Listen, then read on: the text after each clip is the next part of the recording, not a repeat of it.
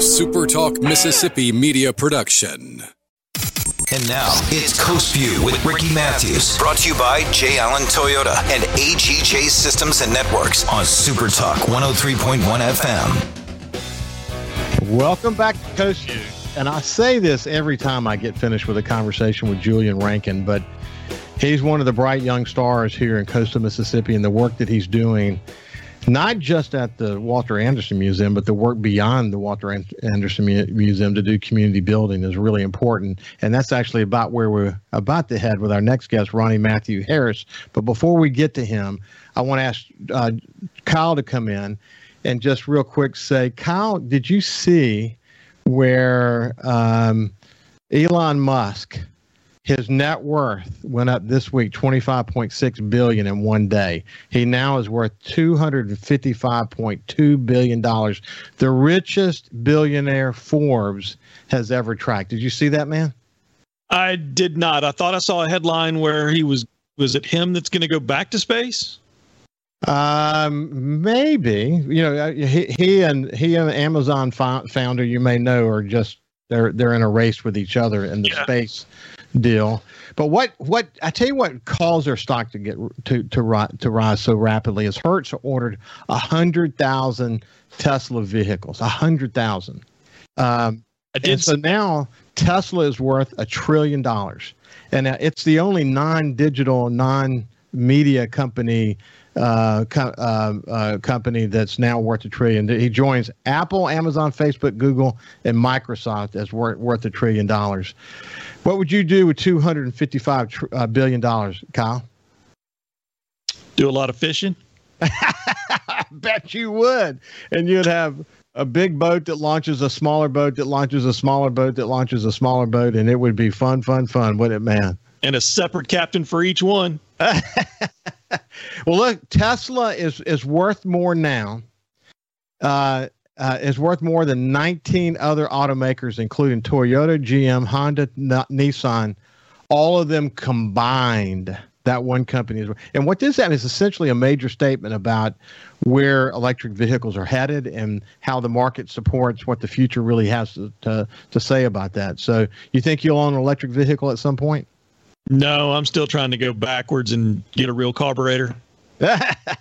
Oh yeah, you're all about. You want to relive the moments, or the fine moments of those double barrel, carburetors, huh? I want dual quadrajets. I'm sure you do. Anyway, Kyle, thank you, man. I appreciate you. Let's come over now to Ronnie Matthew Harris. He's the president of Sacred Roots. He's someone I just bumped into. I was at a meeting in Ocean Springs, I don't know, 2 or 3 months ago. And he and 2 other people were coming in, and we just bumped into each other. And I was incredibly impressed just on the first impression because he's so articulate and so committed to the community. He's doing a lot of good work in the community. We're going to talk about that in a second. But before we go any further, Ronnie, how you doing, my friend? Doing very well, and it's really good to be with you. Thank you for having me, bro. It's good. It's great to have you, too. So tell me about Sacred Roots. Yeah, Sacred Roots really started sitting on a number of porches in the neighborhood as a kid. That common place sort of rearing we have along the coast where the elders are sort of transmitting story after story, narrative after narrative to you. And so I was sort of raised up with this sense of vocational call. And so Sacred Roots has really been my professional way of living out this sense of vocation. And so Sacred Roots sort of gets at that. It hints at this reality that we all sort of have deep roots, deep sacred roots that really emerges from faith, family, and this notion of freedom. And so as I became a professional, I was able to start an organization that has been involved in international development, doing some brainstorming, design thinking. They were like, so what's in your gut? What should we call it? And I was like, well, the thing that just keep emerging is Sacred Roots, because again, my sense of vocational call to community building comes from this deep-seated sacred place. Yeah, I was having a conversation with someone. I spent a lot of time talking about the Mississippi Delta. I have a place up in the Mississippi Delta, and I think that Mississippi, in order for it to solve I think the solve is ranking. Let's put it that way. That you've got to go to where the biggest challenges, both economic, social, and others. You got to go to where the biggest problems in the state exist. And the Mississippi Delta region has historically been a place where there are big challenges and a lot of efforts underway. There's a lot of, I think one of the biggest actually is going to be broadband access and what that's going to do to create a higher opportunity for education in ways that we have not had before. But I was having a conversation with someone, and they said it was a New York researcher who sort of landed on the ground in Delta. I don't exactly remember which city it was, but she was kind of working her way into one of the small towns, predominantly African American, and she came upon this old house and had a long driveway. She worked her way down the driveway, and she was really kind of scared to just walk up and meet this person. And she describes the process she went through to break the ice, but it was an elderly African-American woman. She's sitting on the porch. And what this researcher tells is this great story of how this woman offered her a glass of sweet tea and pulled up a chair, and they talked for hours. And she said it just completely changed her whole perception of the whole situation, and that we had so much to learn about the evolution and about the opportunity by just sitting down and talking to someone on the front porch. That's the way she described it. But it's true, isn't it? I agree. So look, what I'm interested in, okay, so did you grow up in Gulfport? I did, yeah. So tell me about your education. So grew up in the heart of Gulfport, went to Central Junior High School, which is now the federal building. Which, I have all kinds of mixed feelings about that walking past that building these days, but it's good that it's in really good adaptive reuse. So that's always exciting. It could have been torn down. So it's exciting to see it, active and well taken care of. So Central Junior High, Gulfport High School, played on back-to-back state championship basketball teams. Graduated in '88, went on to the Mississippi Gulf Coast Junior College. After that, went off to the military with the intent to have the college fund be able to prepare me for and pay for college. And so I, after serving in Germany, came back home and went and finished my degree and went on to get a master's degree from the University of Aberdeen in Scotland. And so been fortunate, very fortunate to have not just good people providing me with good stories, but a good solid foundation where people have sort of all along the journey have sort of helped me to sort of achieve what I've been able to achieve. It is interesting to hear Scotland, Germany, the time away has a way of giving you perspective that enables you. Sometimes you get too close to a situation. It's good sometimes to take a step back and see how it fits into the larger world. But boy, you can't trade anything for that perspective, that international perspective, can you? Yeah, no, I totally agree. In fact, I've often said to folk, I don't know how literal I feel about it, but I've said to folk, I think an experience in the military for every young man and possibly woman would be something that would be beneficial for years to come. It sort of dovetails with the story of the young lady that ended up in the Delta. I have a friend, Roland Hertz, who works in the Delta. He says of cultural heritage and tourism that you almost have to add education in there, that it's actually cultural heritage, education, and tourism. And having him say that to me, it sort of underscored for me how powerful experiences outside of your neighborhood you grew up in or outside the state you grew to love sort of forges this sensibility about like its worth, right? So, you're a Mississippi boy, and folk from all over the world will say, wow, what was that like for you as a young Black boy to be raised in Mississippi? And I said, well, it was great, right? Yeah. But I think this perspective is forged all the more when you get outside the neighborhood, outside of the community, to see the extent to which, there's so much to be done in our neighborhood or along the coast, in the state of Mississippi. But we have we have the good bones, as they would say. We have the good bones. And so, well, we do, and I talk about it all the time on the show, that resiliency is at our core. And that since we face so many disasters, natural disasters, some man-made disasters over many years, that it creates a scenario where all the clutter and noise is washed away temporarily, where we can really see what really matters. And at the end of the day, it's us, it's the people that makes a difference. Yep. And no matter what your political persuasion or otherwise, we tend to want to help our neighbor in tough times, and we've got a great history of that. When we come back, we're going to continue our conversation with Robert Matthew Harris, the president of Sacred Roots. I want to talk specifically about their Go Gulfport initiative, which is, I think, it kind of gives you a sense of what he's up to these days. We'll see you after this break. You can also listen live to Super Talk Mississippi Gulf Coast 103.1 on your Amazon Alexa devices. Once you've enabled the skill, just say, Alexa, open Super Talk Mississippi Gulf Coast. Talking to the people that help make the coast such a unique place to live. This is Coast View with Ricky Matthews on Super Talk Mississippi Gulf Coast 103.1. Welcome back to Coast View. We have Ronnie Matthew Harris, the president of Sacred Roots. And, if you're a regular listener to Coast View, you know that I talk a lot about this, that coastal Mississippi is a collection of communities, each with its own unique sense of place. Within each of those communities, there are communities that have their unique sense of place.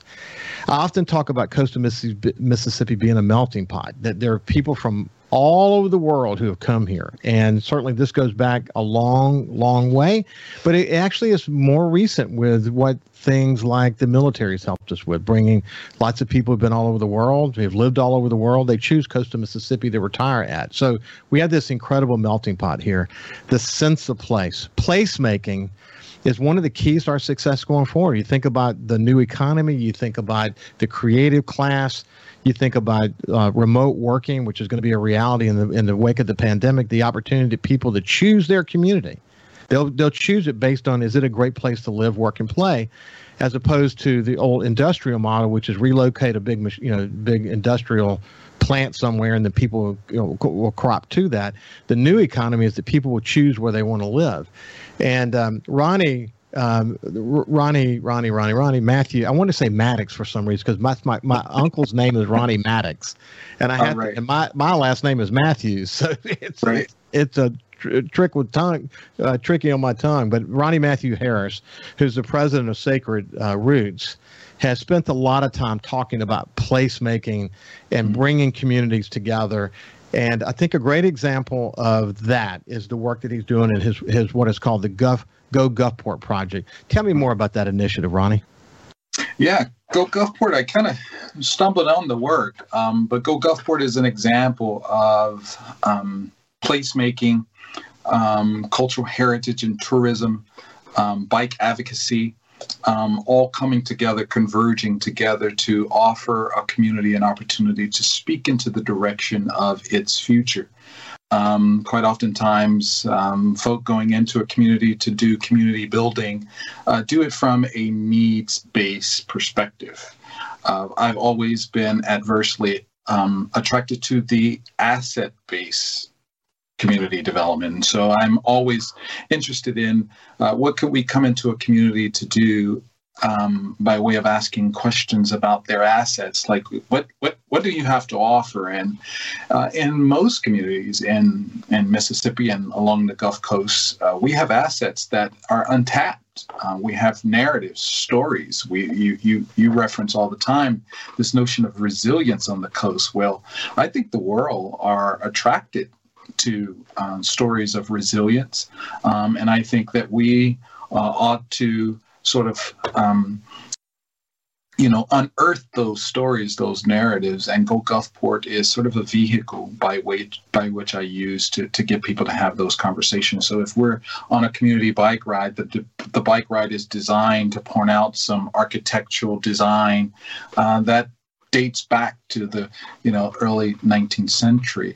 It's supposed to orientate folk to historic narratives from the neighborhood, all with an interest to sort of build community cohesion, build community interest to see the community be developed.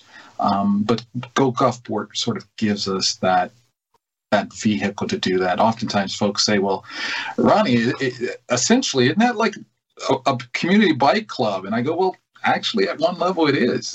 But it's also a community-based education program where on a bike ride, we're giving people a glimpse at what are community assets, gems in the community, and community heritage, and tourism dovetails, as you know, with development. People and place sort of coming together. And so we're always looking for that to be the sort of end goal, is how do we get people to understand the value of their place, and in so doing, be prepared to enter into the chaos, really, of what does it take to develop that. And hey, so look, in the short... I'm sorry. Finish your thought? Yes. No, I was just saying, and we here on the coast, we've seen the chaos associated with coming together to sort of deliver on tourism lately. Yeah, I was for sure. But to me, I think it's just part of a maturation process that community goes through changes, and sometimes it can be a rocky road, but that's okay. I mean, it's just part of the process. Hey, listen, I remember well the Broadmoor grocery store. The Broadmoor community. I used to go there as a young person because I had friends who lived and were raised in that area. In the short time we have left, tell me real quick the effort you're involved in to preserve that. Yeah. Just recently, a couple of years ago, my family and I came across an opportunity to purchase the old Broadmoor community store that had been closed down since, on the heels of Katrina, BP oil spill, and then sort of economic decline in the community. We had an opportunity to acquire it, and I believe that it is this opportunity right on the cusp of two historic communities, one historic white, one historic black, but it's at that juncture, it's at that corner store that we all kind of came together. We all share some common stories. And so I would love to see it be developed, a representation of a gem that I think could, again, ultimately be a catalyst for redevelopment in that area. And to have you come back and have coffee, sip some scotch, or we don't know necessarily what it'll be, but we're hoping that it comes online and, again, serve as a catalyst for redevelopment in the neighborhood. Well, I think that is terrific, and I think people who were raised in that area, both white and blacks who were raised in that area, will have fond memories of the role that the Broadmoor store played. And thanks for your work to try to preserve that. Anyway, we're going to continue the conversation with you as time goes on. I look forward to doing that, Ronnie. But for now, our time together is done. It's been a pleasure, my friend. Likewise. Thank you. This has been Ronnie Matthew Harris, the president of Sacred Reach. We'll see you soon. Take care and have a great day. I shall. You do likewise. Thanks.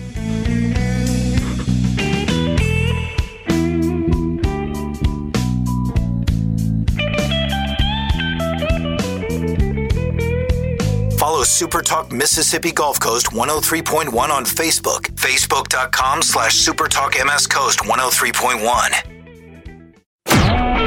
A Super Talk Mississippi media production.